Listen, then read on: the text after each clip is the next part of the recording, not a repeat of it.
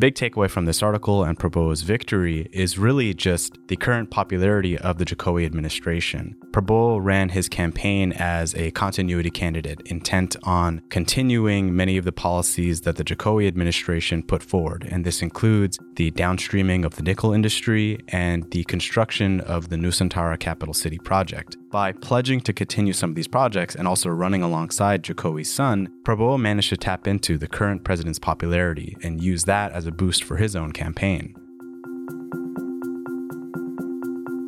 Hi, I'm Andreyka Natalegawa, an associate fellow for the Southeast Asia program at CSIS, and I'm here to talk about my recent critical questions, Prabowo triumphant in Indonesia's presidential election.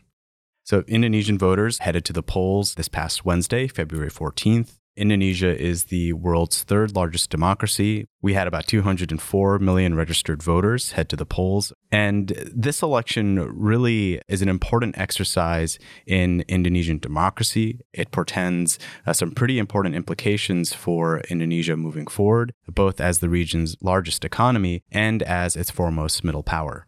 So who won? All signs currently point to Prabowo Subianto, the current defense minister, as winning the election, with somewhere at about 59% of the vote. Prabowo Subianto is a controversial figure. He is currently serving as defense minister, but he was also a former general under the Suharto era in Indonesia. He's been accused of alleged human rights abuses in the past, but this election marks what appears to be a transformation in his political persona, moving from sort of exiled general to firebrand opposition leader, and now to affable party elite and elder.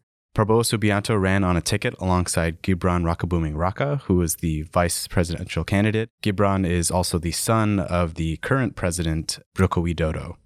The big takeaway from this article and Prabowo's victory is really just the current popularity of the Jokowi administration. Prabowo ran his campaign as a continuity candidate, intent on continuing many of the policies that the Jokowi administration put forward, and this includes the downstreaming of the nickel industry and the construction of the Nusantara capital city project. By pledging to continue some of these projects and also running alongside Jokowi's son, Prabowo managed to tap into the current president's popularity and use that as a boost for his own campaign.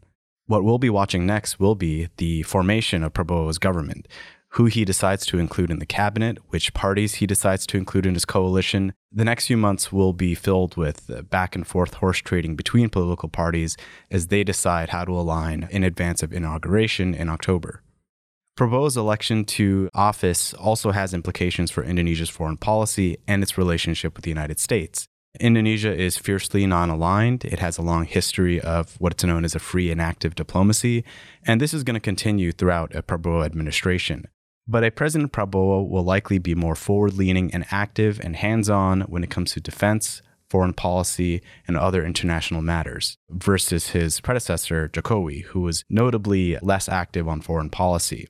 When it comes to the U.S.-Indonesia relationship, there are mixed signals ahead. Prabowo has a long history of engagement with the United States in his capacity as defense minister, which could bode well for the U.S.-Indonesia relationship.